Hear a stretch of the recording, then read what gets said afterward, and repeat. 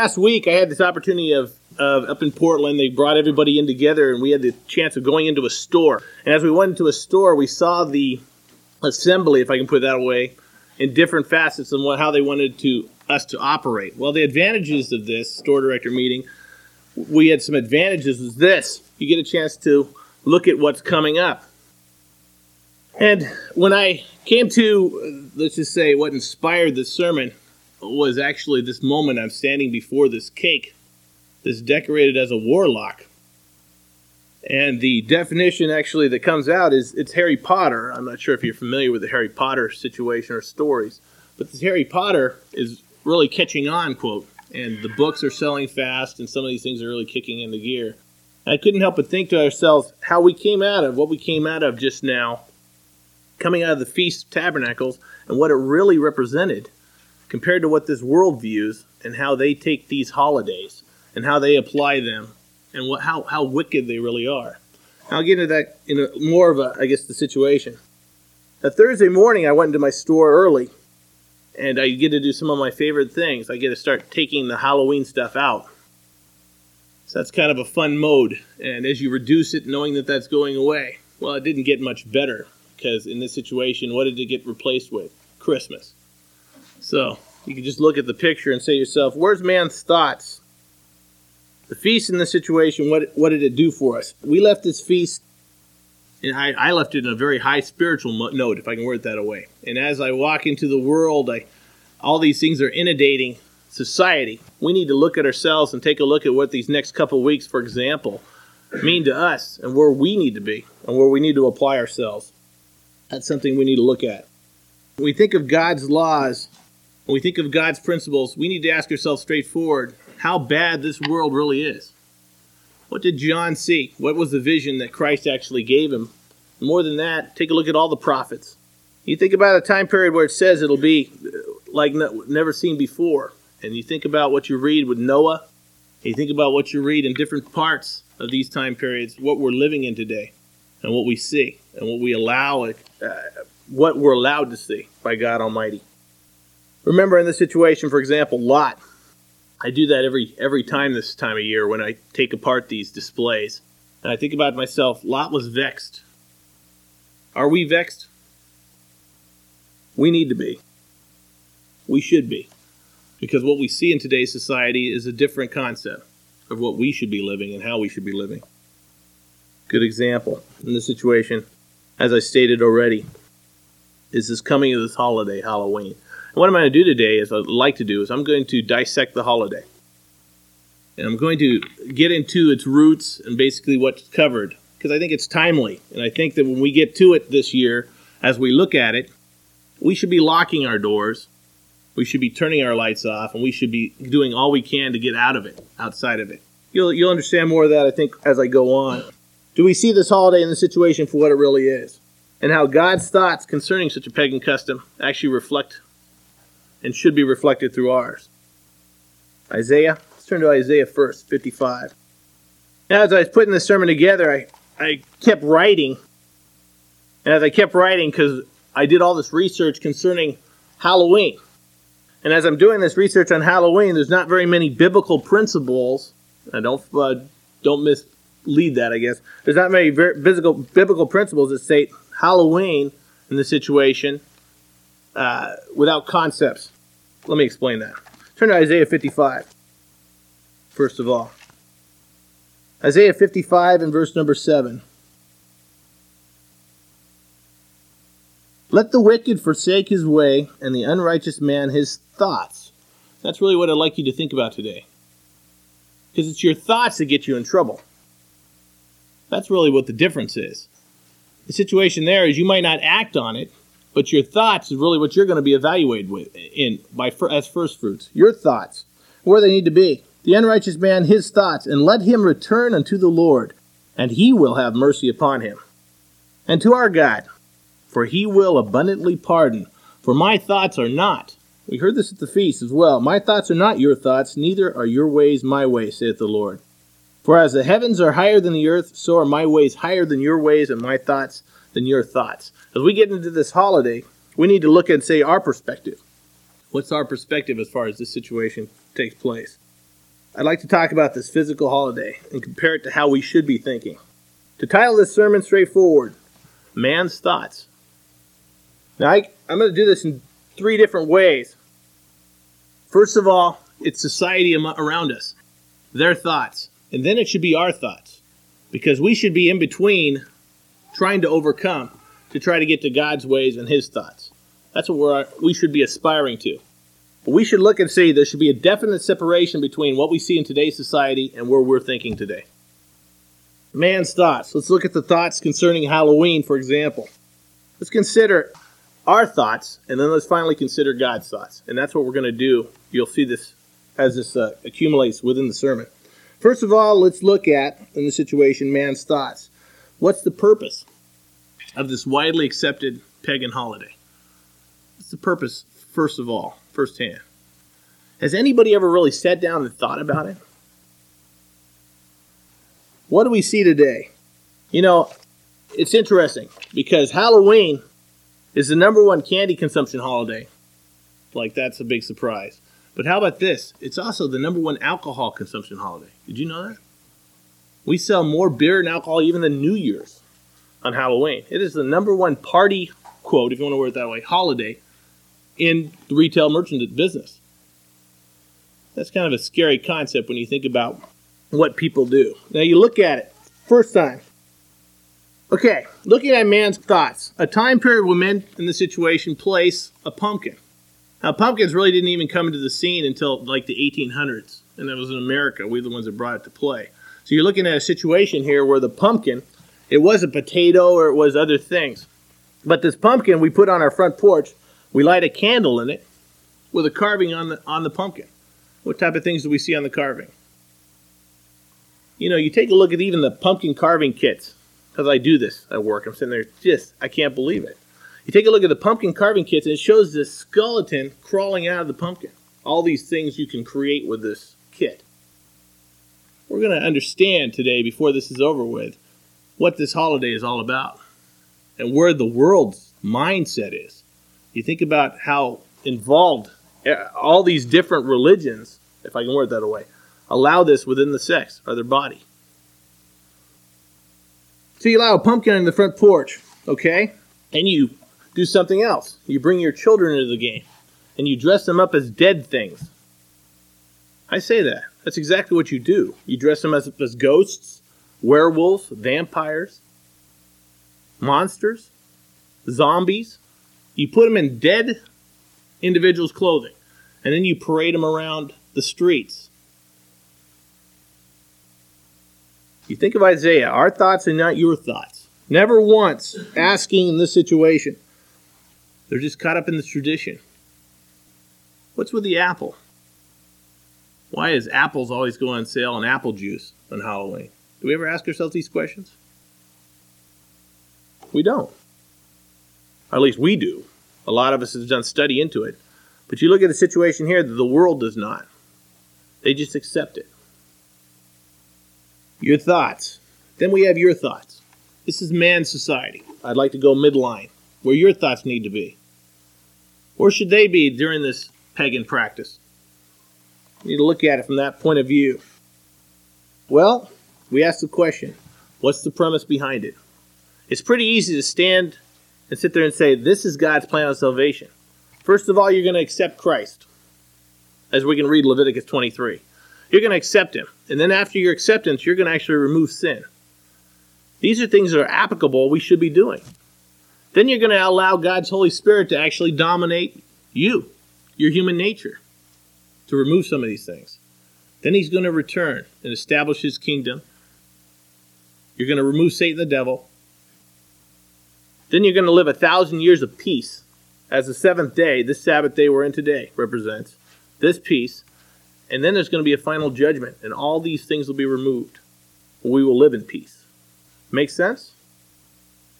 You take a look at the situation, what you see today with these world holidays. They don't make sense. Actually, they go a step beyond that.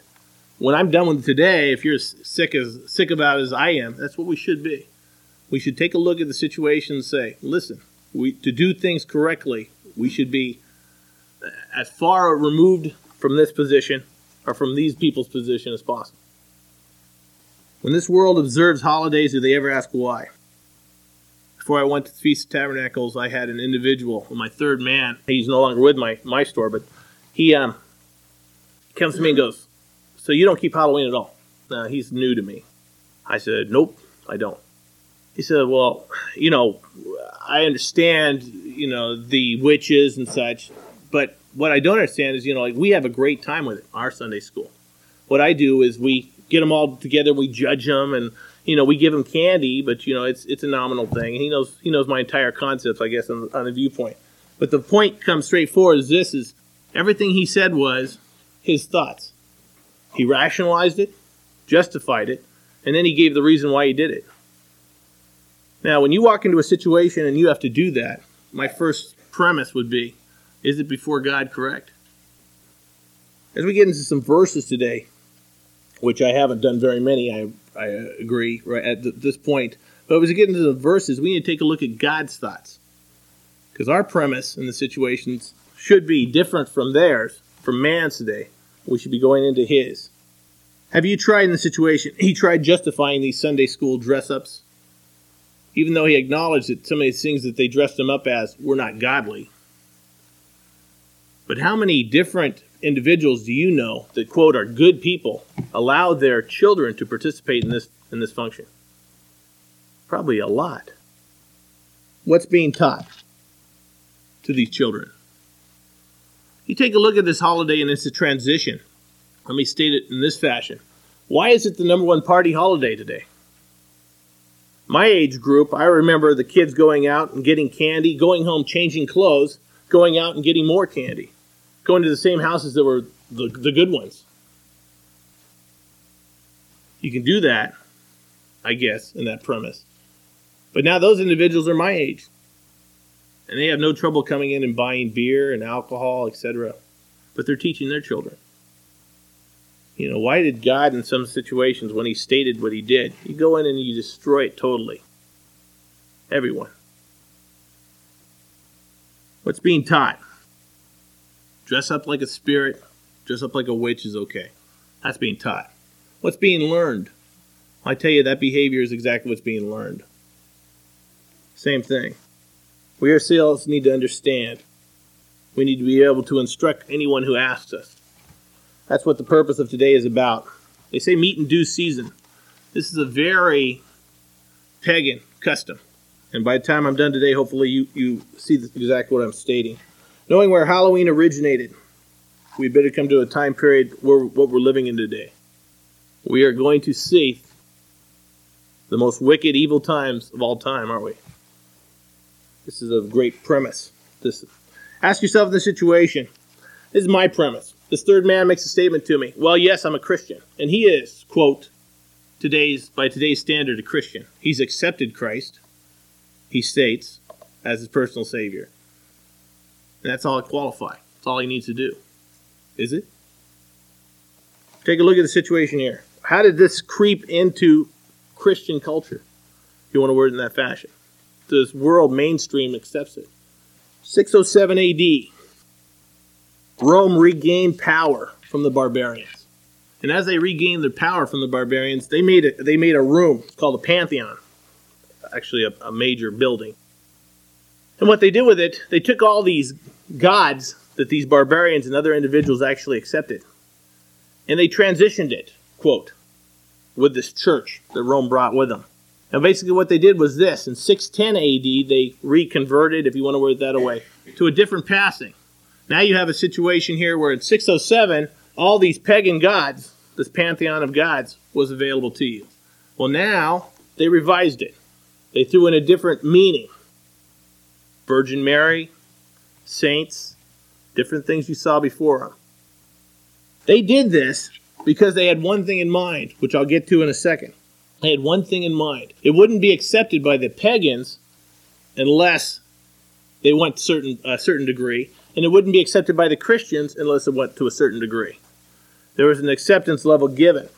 But the date was given, which, quote, the exact day was given, was May 13th. Not what we see today, October 31st. How did this holiday transition?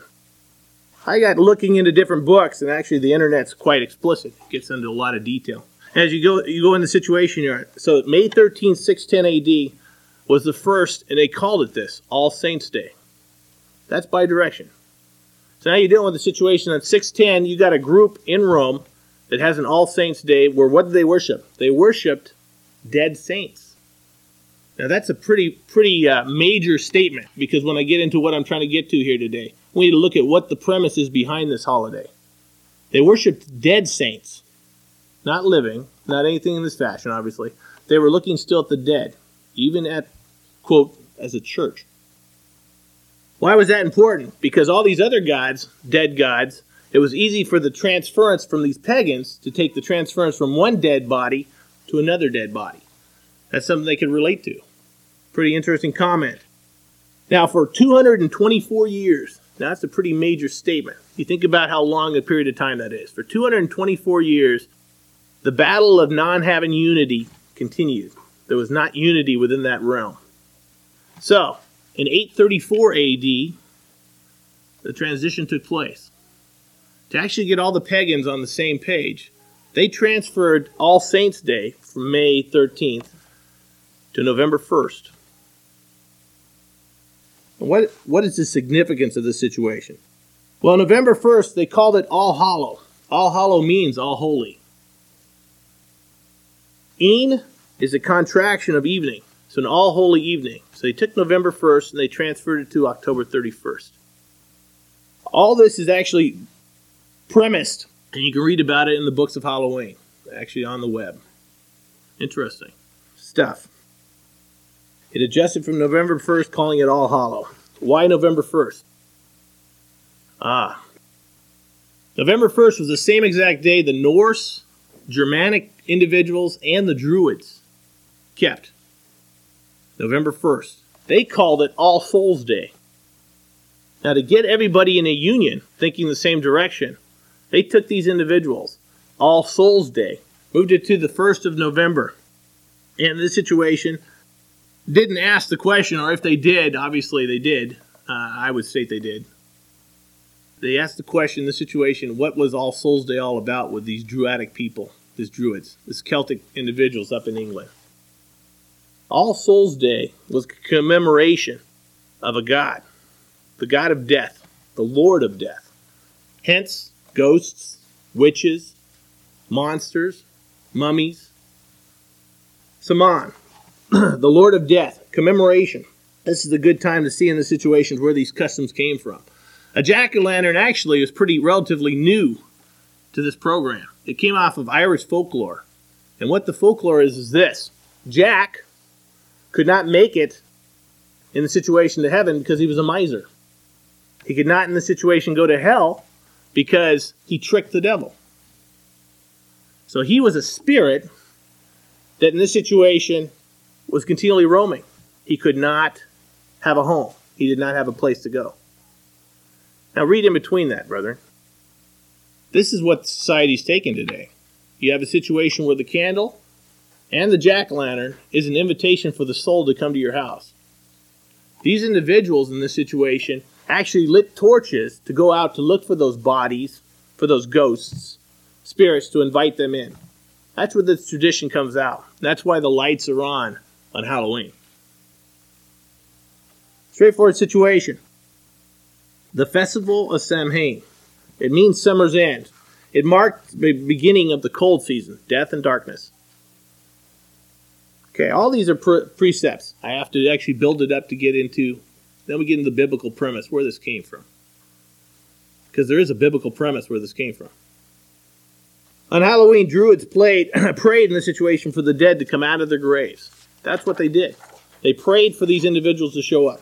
Come out of the graves and deliver in the living in the situation to honor Simon, the Lord of death. They prayed for these spirits to come. And that's what you're looking at in a situation whenever you dress up and they go out and they do all these things. That's exactly the participation that these individuals are actually hailing. This Lord of death. Why November 1st? From May 13th to November 1st? Let me ask a question. How many times have you heard the same statement? Why do you go to church on Sunday? You know the response of an individual that says that? When you can actually get them nailed down and say, well, listen, you don't kill. You don't have idols if when you want to get technical. But they have the same hang up all the way through the board. The fourth commandment. My brother, I'll pick on him again. But I make the comment directly. I say to him, why Sunday? His comment back, straightforward. Because that's the day most people want to go to church. Well, isn't that convenient? It's not obeying God. Again, it's man's thoughts. You take a look at the situation, the transition. It's exactly that.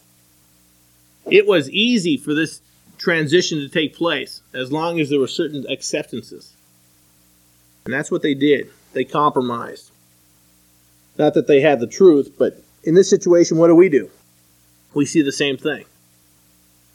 They compromise. People come to compromise pretty easy. They rely, in this situation, on what everybody else did. We can get more people to come if we have it on Sunday. Is it true? Take a look at the secular world. Yeah, it's true. But it's not obedience to God. Their thoughts, your thoughts, God's thoughts. Straightforward situation. Premise behind this day. This is the premise behind this day. And this is what it all comes down to. You know what it is? Men won't die.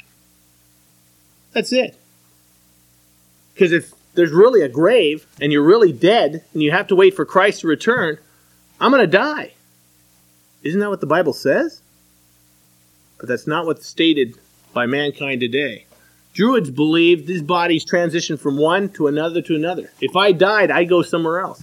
Whether to an animal, to whatever it might be. Not biblical premise at all. Men cannot die. We have an immortal soul. They celebrate it in this situation, a collection of lost souls. We won't die. How convenient.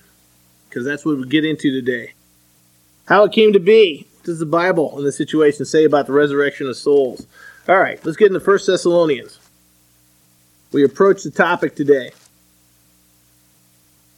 All in premise, we look at this holiday and how these people come to play, how these people's point of view have been developed. 1 Thessalonians 4 and verse 13. But I would not have you ignorant, brethren, concerning them which are asleep. Straightforward situation. They're not alive at all. These individuals. That ye not sorrow, even as others, which have no hope. Well, isn't that a definition of what you're looking at here? Isn't that the premise? You have no hope in this situation if you die and you have not obeyed God, you've not done the things you need to before God, you have no hope. It's different from a first fruits point of view, isn't it? Where does hope come from? Verse 14. For if we believe that Jesus died and rose again, even so them which also sleep in Jesus will God bring with him. For this we say unto you, by the word of the Lord, that we which are alive and remain up unto the coming of the Lord shall not precede them which are asleep. For the Lord shall descend from heaven with a shout, and with the voice of archangel, and with a trump of God, and the dead in Christ shall rise first. This is the description of what's going on. We heard about this at the feast. Now it's an interesting situation here where what you're dealing with is a resurrection. Isn't it? So where's Halloween premised? You have a soul that won't die. Where did it come from? Let's turn to 1 Kings. Halloween is premised in the Bible. 1 Kings. 1 Kings in verse 28.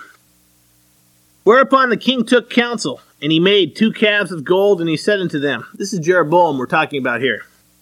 He said unto them, it is too much for you to go up to Jerusalem. Now what was the command of God? What's the command in Zechariah? It is too much of you to go up to Jerusalem. Behold thy gods. That's what he's saying. Behold, this is what I'm going to give you. And look at what I'm going to do for you. I'm going to make it easy on you, O Israel, which brought thee up out of the land of Egypt. What brought them out of the land of Egypt? So already we got man-made premise, their own rationalization, justification. Listen, it's too far to travel to Jerusalem for the feast. Don't do that. This is what you're going to do.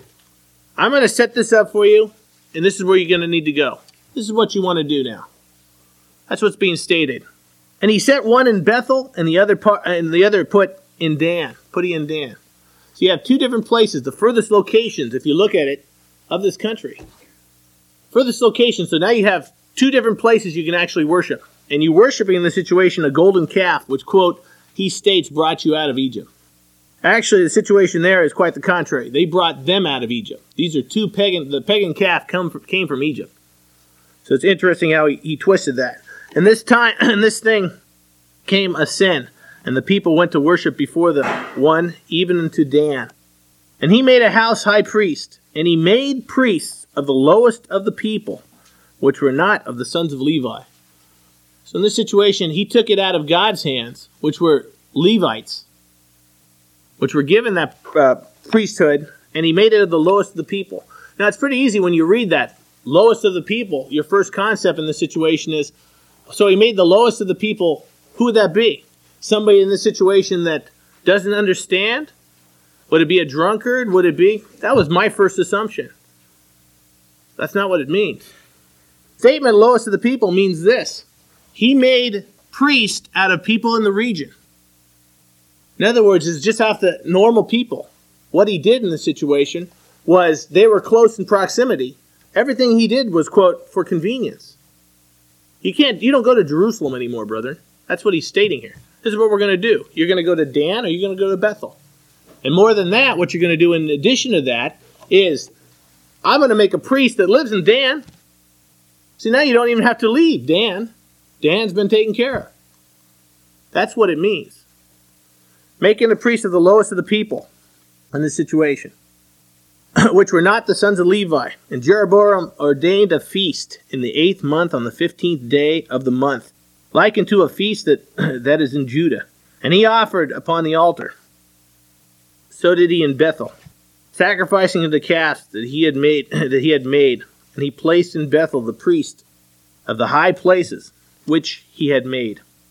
So he offered upon the altar, which he had made in Bethel, the 15th day of the 8th month, even in the month which he had devised of his own heart, and ordained a feast unto the children of Israel. And he offered upon the altar and burnt incense. You know, when it says the heart is wicked above all things, you need to pay attention to that. Take a look at the situation which just took place here. So not the 7th month and the 15th day, but in this program, it was the 8th month and the 15th day. A month later in this situation, the celebration. Notice the changes that took place. The people are commanded to go to Jerusalem to worship. Jeroboam changed the month. They were allowed in the situation to worship two gods. They broke the godhead of one. And now all of a sudden there was two images, two things to worship. All these things are going to be important as I explain it later down the road here, later today. And they also took the priesthood away from the Levites, setting up men who reside, in the exact tense it says, who reside among their neighbors. That's what it means. What did this cause Israel to do? 2 Kings 17. 2 Kings 17 and verse number 9. And the children of Israel did secretly those things that were not right against the Lord their God. And they built them high places. In all their cities, from the tower of the watchman to the fenced city. And they set them up images and groves in every high hill and under every green tree. And there they burn incense in all the high places, as did the heathen, whom the Lord carried away before them, and wrought wicked things to provoke the Lord to anger. And they served idols, wherewith the Lord had said unto them, Ye shall not do this thing. Yet the Lord testified against Israel, and against Judah by all the prophets, and by all the seers, saying, Turn ye from your evil ways, and keep my commandments, and my statutes, according to all the law, which I commanded your fathers, and which I sent to you by my servants the prophets. Simple. We take a look at the heathens' ways. We take a look at what they were told to do. And we take a look at what God tells us to do. His mindset. All defined here. Do we? We're held accountable the same way. Do we hold fast to His commandments, His statutes, according to His law? Someday we hope to be teachers in that world tomorrow. And someday we hope to be teaching this law. The question is, how can you teach it if we're not practicing it ourselves today?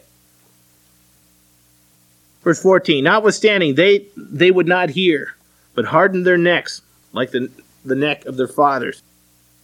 And they did not believe in the Lord their God. They rejected his statutes and his covenant, and they made with their fathers and his testimonies, which he testified against them. And they followed vanity and became vain and went after the heathen that were around them, concerning whom the Lord had charged them that they should not do like them. And they left all the commandments in the Lord their God, and they made them molten images, even 2 calves, and made a grove, and worshipped in all the host of heaven, and served Baal. So what were they worshiping in this situation? What's going on? This is just an enhancement of what we read in 1 Kings. Therefore the Lord was very angry with Israel, and removed them out of his sight, and there was none left but the tribe of Judah only. Pretty major statement, because where did these people go to? And Judah kept not the commandments of the Lord their God, but walked in the statutes of Israel, which they had made. And the Lord rejected all the seed of Israel, and afflicted them, and delivered them into the hand of spoilers, until he had cast them out of his sight. For he rent Israel from the house of David, and they made Jeroboam the son of Nebat king. And Jeroboam drave Israel from the following of the Lord, and he made them sin, a great sin. For the children of Israel walked in all the sins of Jeroboam, which he did, and they departed not from them, until the Lord removed Israel out of his sight.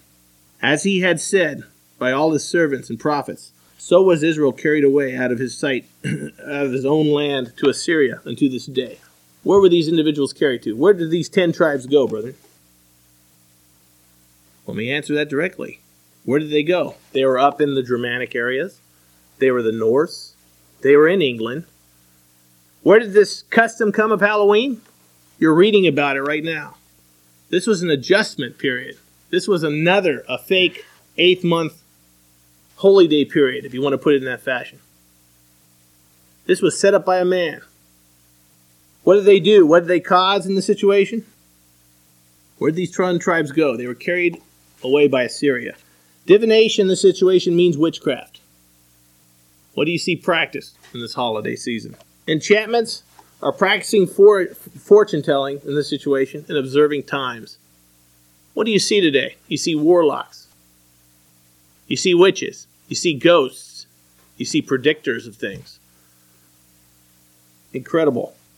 Absolutely incredible to think that anybody that called themselves Christian could allow any of their family to actually sit down and participate in this. What was God's view in this situation concerning Jeroboam? Exodus 20. Go to the basics. Exodus 20 and verse 3. Thou shalt have no other gods before me. It says besides me, actually, is what it means. Besides me, that's it. That's the only God you should have. These 2 molten images were absolutely a slap in God's face. Direct. Thou shalt not make unto thee any graven image or any likeness of anything that is in heaven above, or that is in earth beneath, or that is in the water under the earth. And thou shalt not bow down thyself to them, nor serve them, for I, the Lord thy God, am a jealous God, visiting the iniquity of your fathers upon the children unto the 3rd and 4th generation of them that hate me. A lot to be said here. Deuteronomy 12 and verse number 1. These are the statutes and judgments which ye shall observe and do in the land, which the Lord thy God of thy fathers giveth thee to possess it, all the days that ye live upon the earth. Ye shall utterly destroy all the places wherein the nations which ye shall possess serve their gods, upon the high mountains and upon the hills and under every green tree.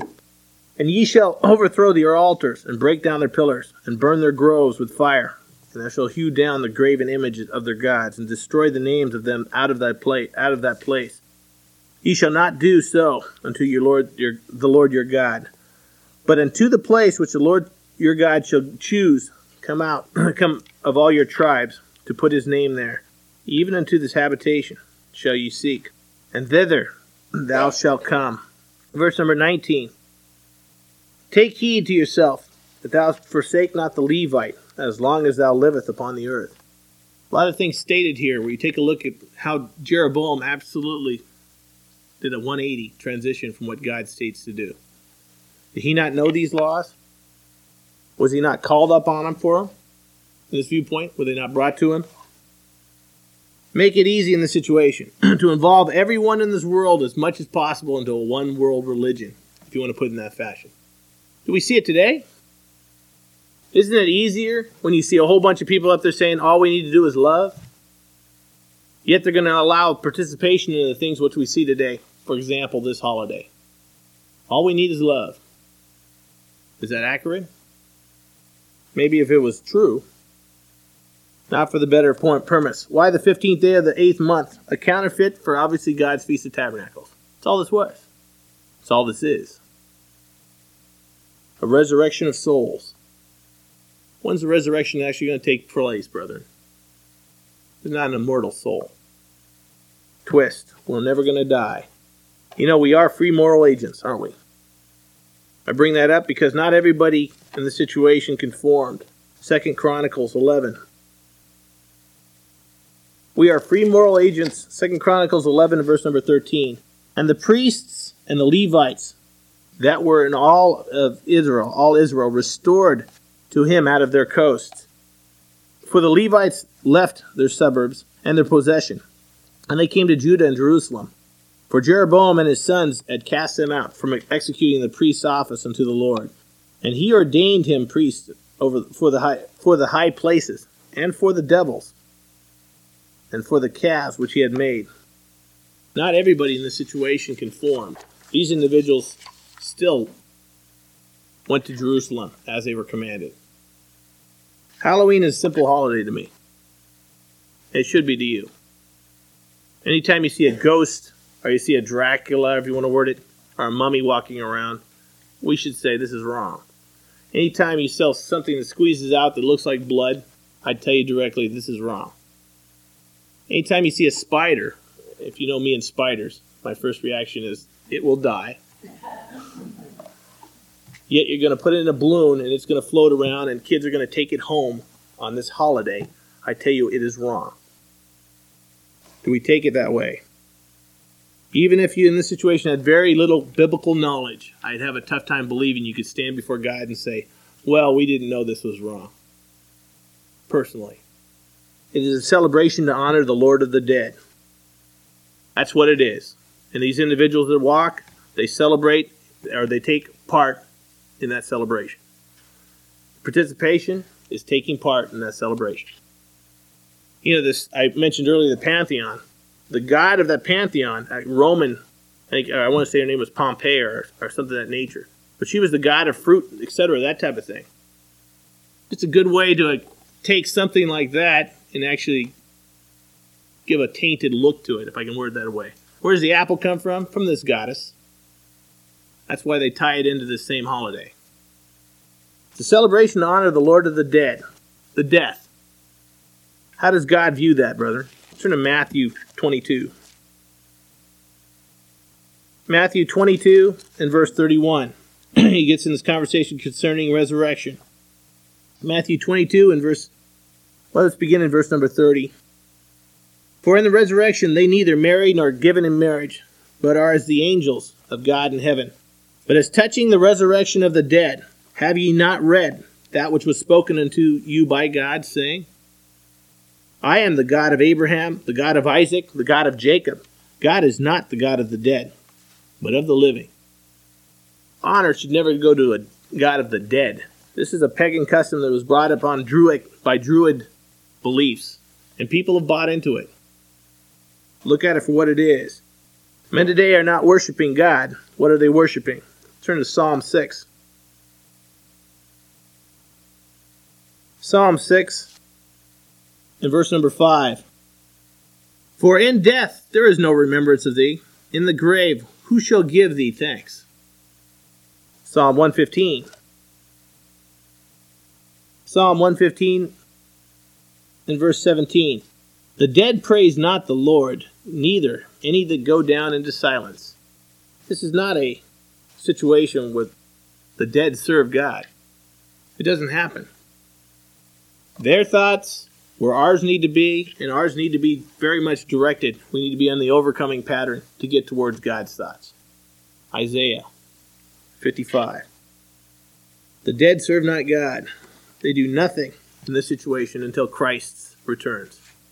Understand that premise. There is not a mortal soul. Only God in this situation can resurrect. Revelation 1. Revelation 1 and verse 17. And when I saw him, I fell at his feet as dead. And he laid his right hand upon me, saying unto me, Fear not, I am the first and the last. I am he that liveth and was dead, and behold, I am alive forevermore. Amen. And have the keys of hell, the grave, and of death. Christ is the only way. That's what we need to understand. We look at the situation, we look at what these people do today. We need to shake our heads. Who is this pagan god, Simon? The Lord of the dead. Where does that come from? Hebrews 2.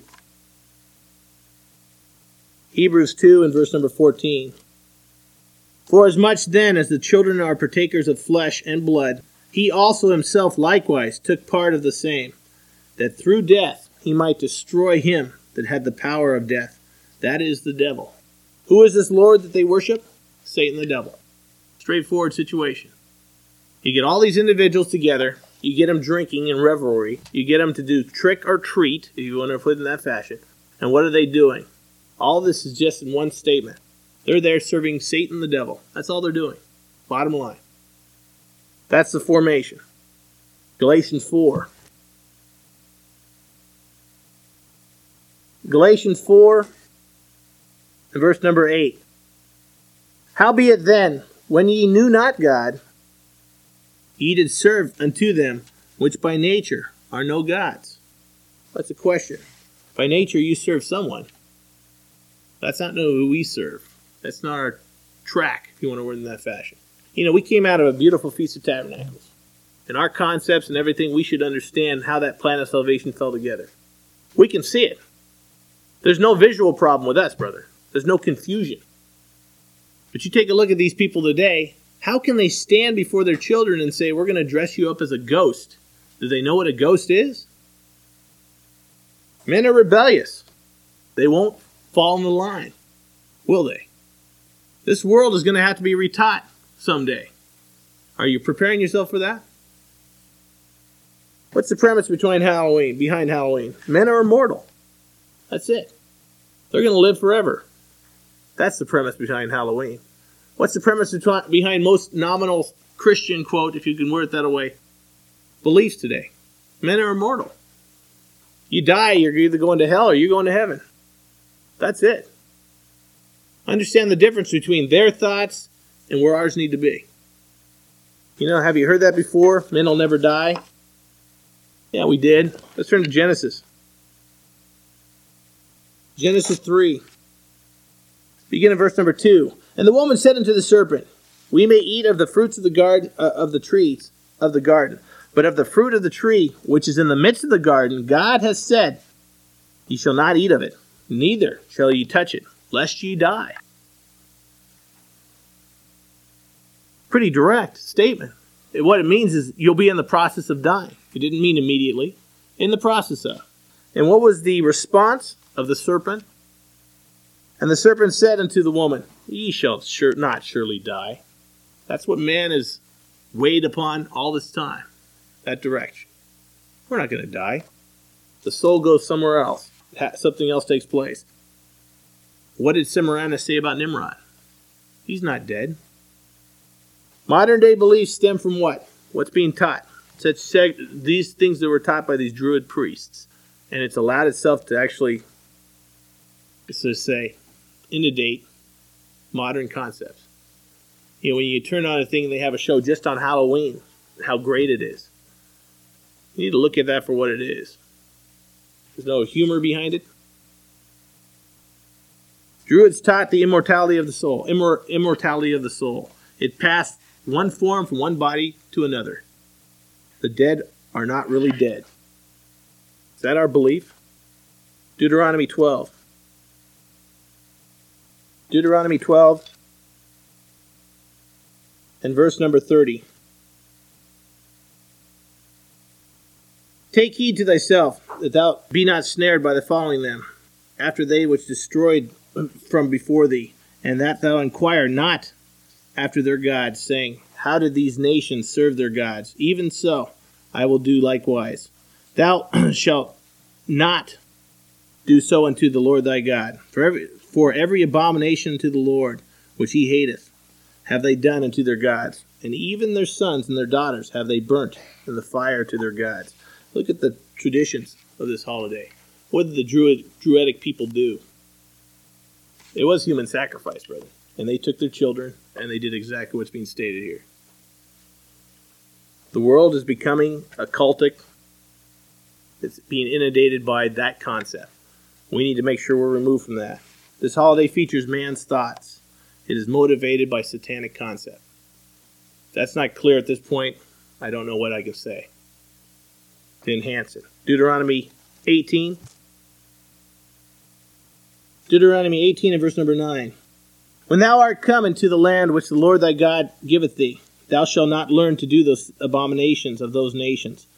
For there shall not be found among you anyone that maketh his son or daughter pass through the fire, or uses divination, which means witchcraft, or an observer of the times, practices magic, is what that's stating, or an enchanter, or a witch, or a charmer, or a consultant with familiar spirits, or a wizard, or a necromancer.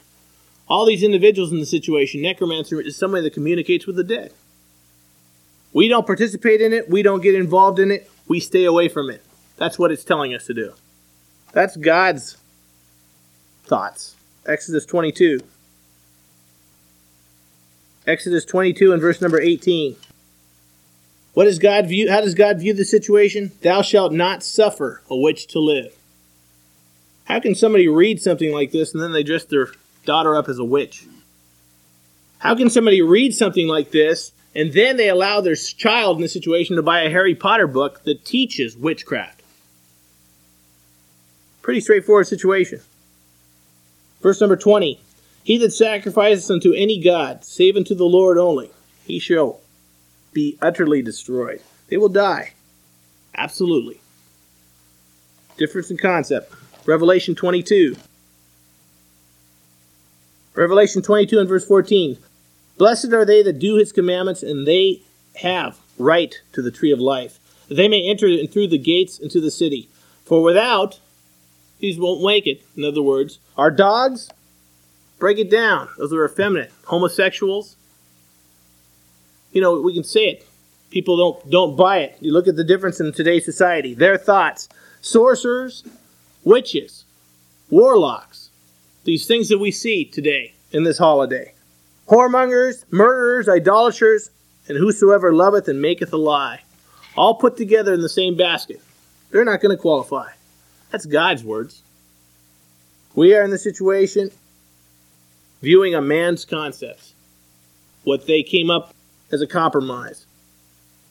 A pagan holiday mixed with what they said to be something with a church. Our ambition needs to be striving for God's thoughts. Take a look at this program all the way around. This is a holiday where they are serving Sama. It is the festival of Samhain. Also in the situation called a festival, a harvest of souls. And what they do is in the harvest of souls is actually a replica of what Jeroboam set up. Same things. Divination, passing the children through the fire. The same things that they had learned from these countries that were around them. That God says is an abomination before you.